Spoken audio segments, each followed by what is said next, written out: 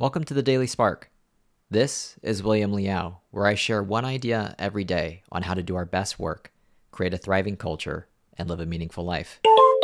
The term going at bat originates in baseball and refers to situations where someone substitutes for another batter.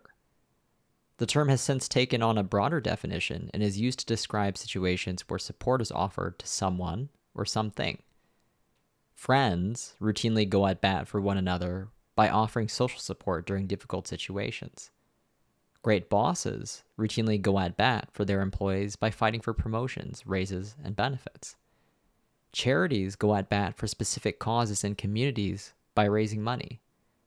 The whole spirit and idea of going at bat for the things we care about, for our causes, our communities, our team members, is that we choose to act not because we have to, but because we genuinely care and want to. What better aspiration is there than to find and engage things in life, the work, the causes, the colleagues, the relationships that are worth going at bat for?